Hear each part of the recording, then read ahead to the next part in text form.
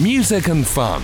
Miskin Radio. So Mo, naturally as a comedian, like you do some gigs where you think, oh no, like I wish I wasn't here. I could have had more than a few. You had to MC a night with just 6 people in the audience. Yeah, it's just a bit of context actually on this. So I'd done a really good set, and it was a launch night, and I'd found someone had seen my set and loved it, and kind of recommended that I should do it. There was a last minute dropout. The problem is it was really short notice, and so when I found out, I was about 20 minutes late, coming from work in a suit, and I would turn up, and there's like 6 people in the crowd, 4 like old Nigerian blokes, and like 2 old Australian women, which is not my target demographic, right? Anyway, and yeah, I just they just hated me from the off. I mean, it didn't help kind of being late initially, but just nothing landed. The suit didn't help.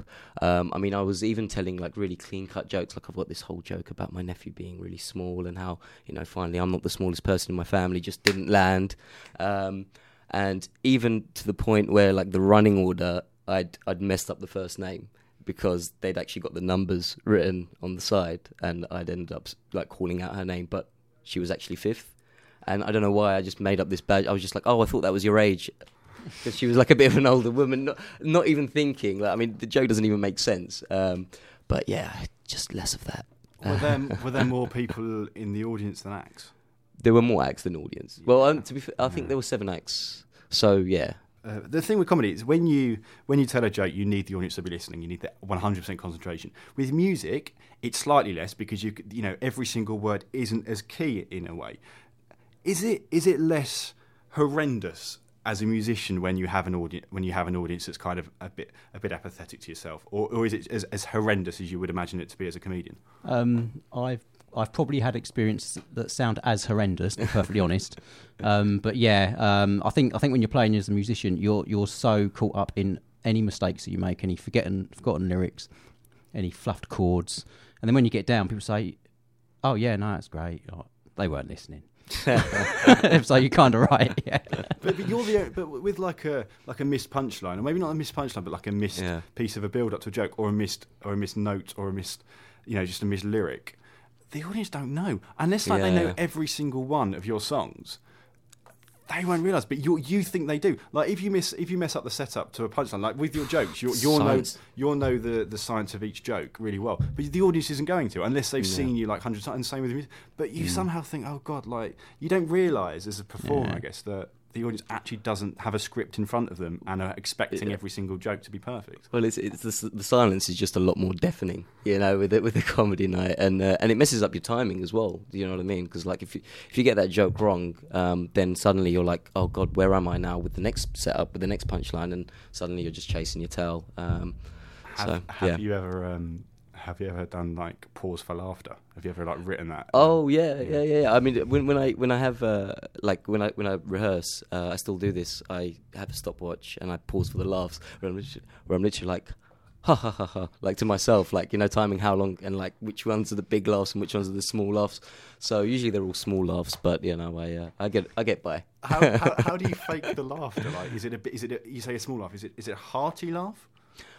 It depends. Yeah, I mean, you get different types of laughter, don't you? Like, or groans, or you know what I mean. So, have you ever groaned at yourself in like a rehearsal? I have. I've groaned at myself many times. Have you heckled yourself? Heckled, no. The audience usually do that for me, so I'm very well versed. I would say. But one thing, at least you could remember that gig. But tell us about the gig that you were at. It was a band, I think like a friend of yours, and they were supporting James Morrison. Yeah, so I've got a mate who's in a band called The Sea, like the Body of Water. Really good band, and they're really popular in Europe actually. I think they were in like the top 10 in Germany and all this, but they'd never really broken through, and they were touring with James Morrison, and they were in the Newcastle O2. And me and my friend went to go and support, and we should have known it was kind of going wrong from the start because we got the wrong train, got fined 150 quid. It was just like everything downhill from here. But anyway, holiday mode. So, we'd had a few to drink, and we got there, got to the Newcastle O2, got given like a VIP badge, and I'm already like staggering at this point. And I think the last thing I remember bits of my friend's set, But I remember like my friend acting like an agent to try and like, you know, meet with people. And I remember ordering a triple whiskey, and then you flash forward 2 hours and I'm in like the cheap budget hotel I was staying in, and I'm washing my face in the toilet. I'm kind of like, what's going on here?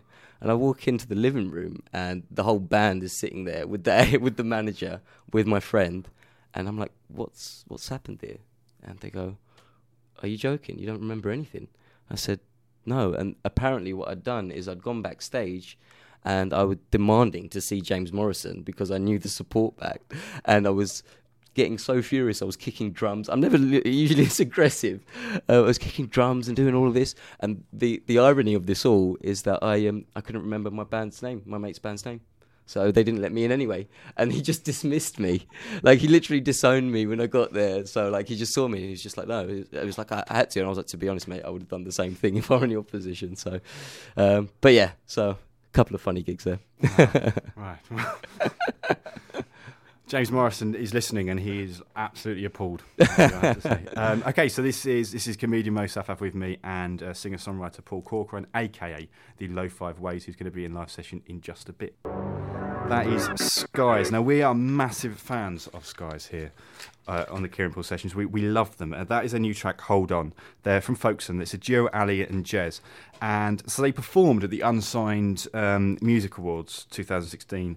And you can watch that on YouTube. But more, like, far more importantly, is they actually opened it. They opened the show, and it's the first ever Unsigned Music Awards ever, and they opened it, so they were chosen. So really proud love for them. Skies, they are from Folkestone, and that is their new track, Hold On. So, as we said, in the studio, we've got comedian Mo Saffaf and Rochester musician Paul Corcoran, a.k.a. the Low Five Ways. And he's going to be doing a couple of songs in just a little bit. Now, firstly, Paul, why do you play under the name The Low Five Ways? I never really wanted to use my own name. I'm not quite sure why. Or either that, or I kind of wanted to leave it open to it becoming a band, and it never really suited me to be my name, the band, or I'd Have rather. You ever been I'd in a be band? band. Sorry to. Yeah, I've been in a few bands in the past. Yeah, used to play bass. Oh, nice. In one or two. So yeah, I like being in a band, but being on your own has also its advantages. There's no one to get into any political scuffs with. You kind of, it's a lot of commitment to be in a band. So I've got less time now than I used to have a few years ago. So when I picked it up again a couple of years ago, I just decided I'd just do me and acoustic guitar and try to enjoy myself. Although it doesn't always sound like that. See, because if you were to get band members, like you said, you originally, you designed this thing as a name, you could add people. Yeah. Would the music, though, would have to change drastically, wouldn't you? Because you'd have other people's influences, you'd have other sounds, obviously. Yeah. And then that would totally go away from what you're doing. So you'd essentially lose control, wouldn't you? Whereas now you've got 100% control. Yeah. You do. Again, that's it. Yeah. I mean, you have to relinquish that if the band's gonna last. You've got to give stuff away and you've got to compromise. But at the same time, I enjoy working with other people. They bring stuff to it. So you have to give it up. You have to give stuff up. It's like any relationship. Yeah. But then, like in comedy, like if someone came up to you, Mo, and said, "Right, I'm going to write all your jokes," I wouldn't take that. Yeah, I don't think I could live with it, really. I mean, even if like I told someone's bit, or you know what I mean, or like had like a parallel thought as a similar comedian, I would probably bin it. It's sort of dichotomy. Now, you describe your work as snapshot songs. You read that from one of my social media pages, didn't you? You've done your research. Well, I just keep reading it Snapchat and getting myself in trouble. What is a snapshot song? I guess what it is I write very much kind of... it's like a photograph. A lot of my songs are like a photograph. So you take a photograph and it captures a particular time, a moment, and then it's gone. And that's kind of what, not all of the songs, but a lot of them, that's how I describe them. So, because some of them are pretty kind of a bit raw and a bit miserable, but I don't feel that way all the time. They are simply kind of quick snapshots of a particular time. So, and I tend to write very stream of consciousness. So I tend to just jot down whatever words come straight into my head from the chords that I've written and the melody that I've got, and consider myself pretty lucky when they do. Really, I can't write to a brief or to order. So you got to be yourself with something like that. I imagine. Yeah, it just kind of comes from, and I guess that's probably the same for a lot of songwriters. But I don't even know where the words come from. I interpret them after they come a lot of the time. So. No, that is interesting that you interpret them after. Yeah. So you'll write a lyric, and then get meaning from it once you sort of put it into a song. Yeah. And I might sometimes I know where it's come from, but I didn't deliberately write it. And other times, like the first song I'm going to play, really, it's not based in anything factual at all. It's just literally as the words came, but there is a context and a kind of story in the song. But that is fiction. That one, reverse engineering or something. Yeah. That I can't do it any other way. So I'd love to be able to write someone to say, "Could you write a song about this?" And we go, "Yeah, I'll knock that up for you, no problem." Impossible. So I could never be a professional songwriter. I beg to differ. Well, let's hear the first song then. Okay. This is the most recent one I've written, actually, and it's called Autumn Leaves.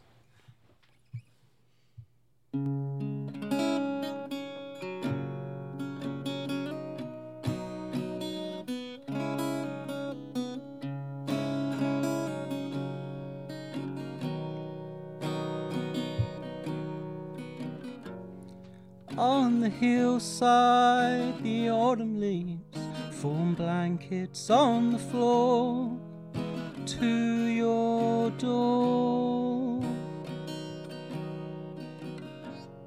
On the path lays the morning dew, through the haze afar we'll look out for you.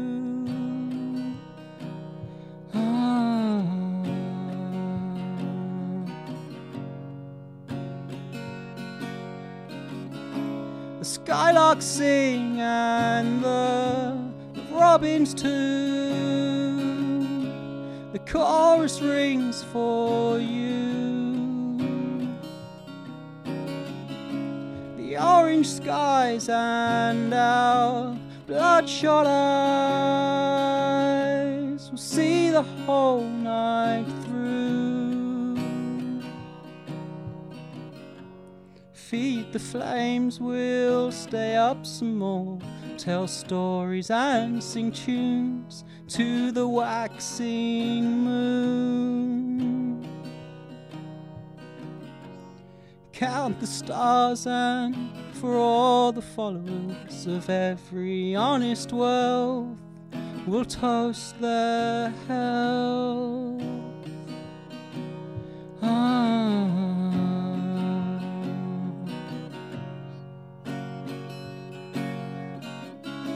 The skylarks sing and the robins too.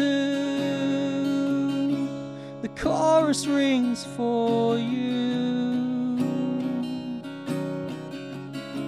The orange skies and our bloodshot eyes will see the whole night through. May every road and passage lead you safely home.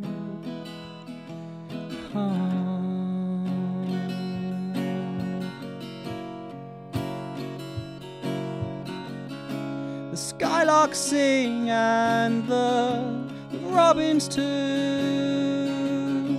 The chorus rings for you. The orange skies and our bloodshot eyes see the whole night through.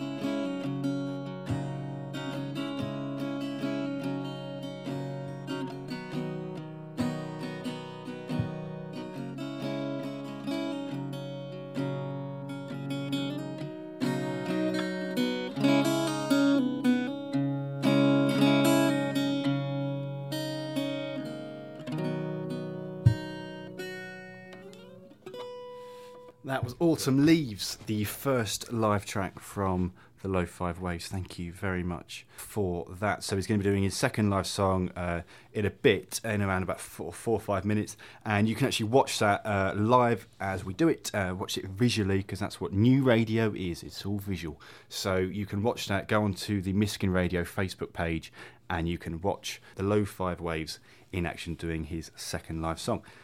Right now, though, sandwiched in between those two live songs, we have a world exclusive. Now, it's really exciting when this happens. Basically, a band gives me a song, and it's never been played on any radio station before. We get to play it. They're from New Ash Green. They're called Ruse Radio.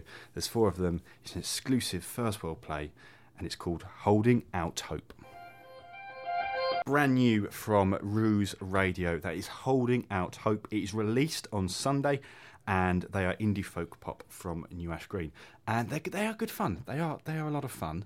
And they have just tweeted. They tweeted us, and they tweeted you, Paul. Yeah, I just saw that. Yes, I just low five ways, and they basically they said, they know what you mean about giving away things in a band to be in a band, because we all just do what Ali says. Ali is one of the members of the band, so I don't know sort of what hierarchy they have in that band. But on the day that politics lost its head, right? Anyway, so move on swiftly and quickly. So we have our second live song coming up from the Low Five Waves. If you want to watch it. You can see us in the studio. I think you can see Mo as well, just watching it in the audience. You'll be able to see the Low Five Waves do his second song. If you go onto the Miskin Radio Facebook page, the video will be live now. So I'll let you begin your second song. Thank you. This one is called Balinese Monkeys.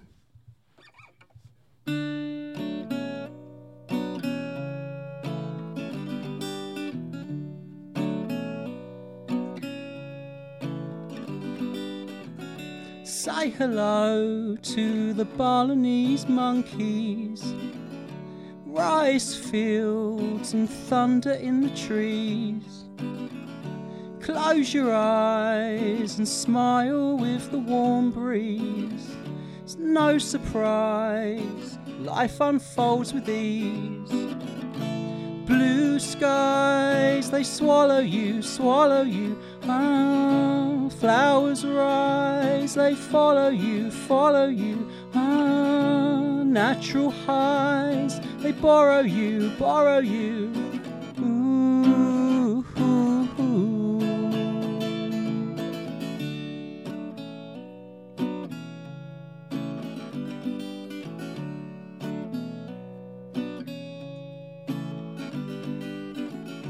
Geckos rise, they wake you in the morning. Butterflies mesmerise retreats. Yawns and sighs, just as day is dawning. Soaking in the sweet barley heat. Blue skies, they swallow you, ah, flowers rise, they follow you, ah, natural highs, they borrow you, ooh, ooh, ooh, ooh,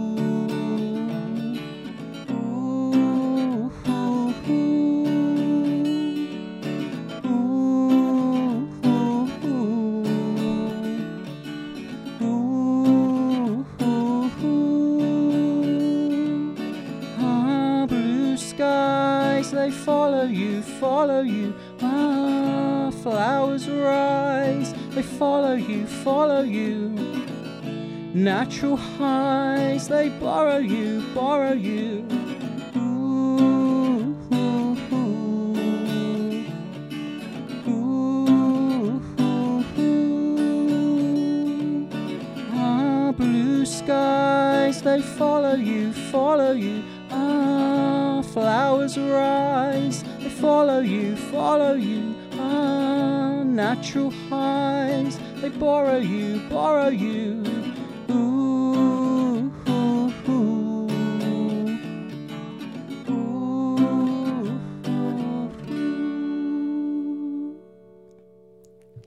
That's the second live song, Balinese Monkeys, from the Low Five Waves. That was wonderful. Thank you. Lovely. It was very, as Mo said, very cosy. Very cosy. So when you usually do it live, you kind of get audience to do backing vocals for it. Yes, right. We didn't hear it. Sort of a radio show. I mean, me and Mo could have smashed it. No one wanted that. Naturally. I didn't want you upstaging me, Mo. I don't know about that. But is it strange not having that? Like, are you so used to getting an audience to do that now? Yeah, that is actually the first time I've done that song like that and just kind of squeezed in that little backing bit myself, and I just practiced it a few times before I come down here. Yeah, I've always done it because when I wrote that one in particular, in my head, that's what it sounded like, somebody else singing that part. And it's a really good, simple way of getting the audience involved, which I think is really important. I like engaging with the audience between songs.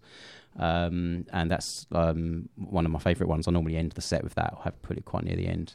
So, yeah. You say you enjoy talking to the audience, but what is it you actually have to do between songs? Because some people, like to a comedian like Mo, you'd naturally want to make them laugh. Yeah. What does a musician actually... What should they do? Geez, I don't know. I'm not really, probably not the worst person to ask for advice, but I think because some say nothing. Like, yeah, you don't have to say anything. No, you don't. You don't have to. No, you don't have to. But I think it's quite important in a way. I think that kind of energy, that relationship that you have on stage, and also it's in a way actually it's for my own benefit because I'm a really nervous performer. But if I talk in between songs, it helps. Puts you at ease. Yeah, it really does help. And I tend to, if I'm preparing for a gig, there might be something else going on at the time, something topical, and stuff will pop into my head which seems to fit. So in a way, some of it's spontaneous, and some of it is kind of rehearsed in my head in a way that I think this will work quite well. I'll say this in between that song and to introduce this song and this, that, and the other. So that's just the way my head works in preparation for a gig. So do you do any jokes? No jokes. But I mean, I did a gig recently at the Oast House Theatre in Raynham, and there's some really good videos of that on YouTube. Fortunately, capturing the bits in between the songs as well, because that went really well. It was one of my best ones recently, and the audience were great, and there was a lot of laughter. It wasn't kind of intentional as such, but it worked out that way, and it made for a great gig. Yeah, I don't really like getting the crowd involved, to be perfectly honest, because I think with something like that, it's great because people are there to see the music and have a good time. But with the comedy, obviously they're there to have a good time, but you've got more to lose. You know what I mean? By getting the crowd involved. So I just don't think it's worth it. Like you'll do it if it's like an active, like to me, do you know what I mean, in response. But unless the bit dictates that, then I'd just rather steer clear because you've got everything to lose. Bit dangerous, bit risky, isn't it? Yeah. And Mo, you grew up in London. Yep. But I mean, one sort of unique thing about you, you're originally from Syria. Yep. Right. Now, and you find whenever you say that you're from Syria, people just want to talk politics straight at you. It doesn't matter where you are. It's a nightmare. I mean, because obviously it's like it's abhorrent, like what's going on there, and I feel a need to talk about it in the comedy. There's a wealth of material and smart stuff to do, which I haven't written yet, but will come. But yeah, you could be anywhere, and you just mention it. I'm from Syria, and instantly, like you'll be like in a bar or in a nightclub. My friend Talal Karkuti, who is another Syrian comic, he has this whole bit about he's in a nightclub and he's dancing, and someone's like, where are you from? And it's like, I'm from London, and it's like, oh no, where are your parents from? Like, from Syria. And then it's like suddenly, you get, you're dancing, and the guy's like, it's really horrible what's going on over there. I was like, yeah, thank you, man, thank you. It's just like, where do you take that? So yeah, it's not easy. The gateway to your community, Miskin Radio.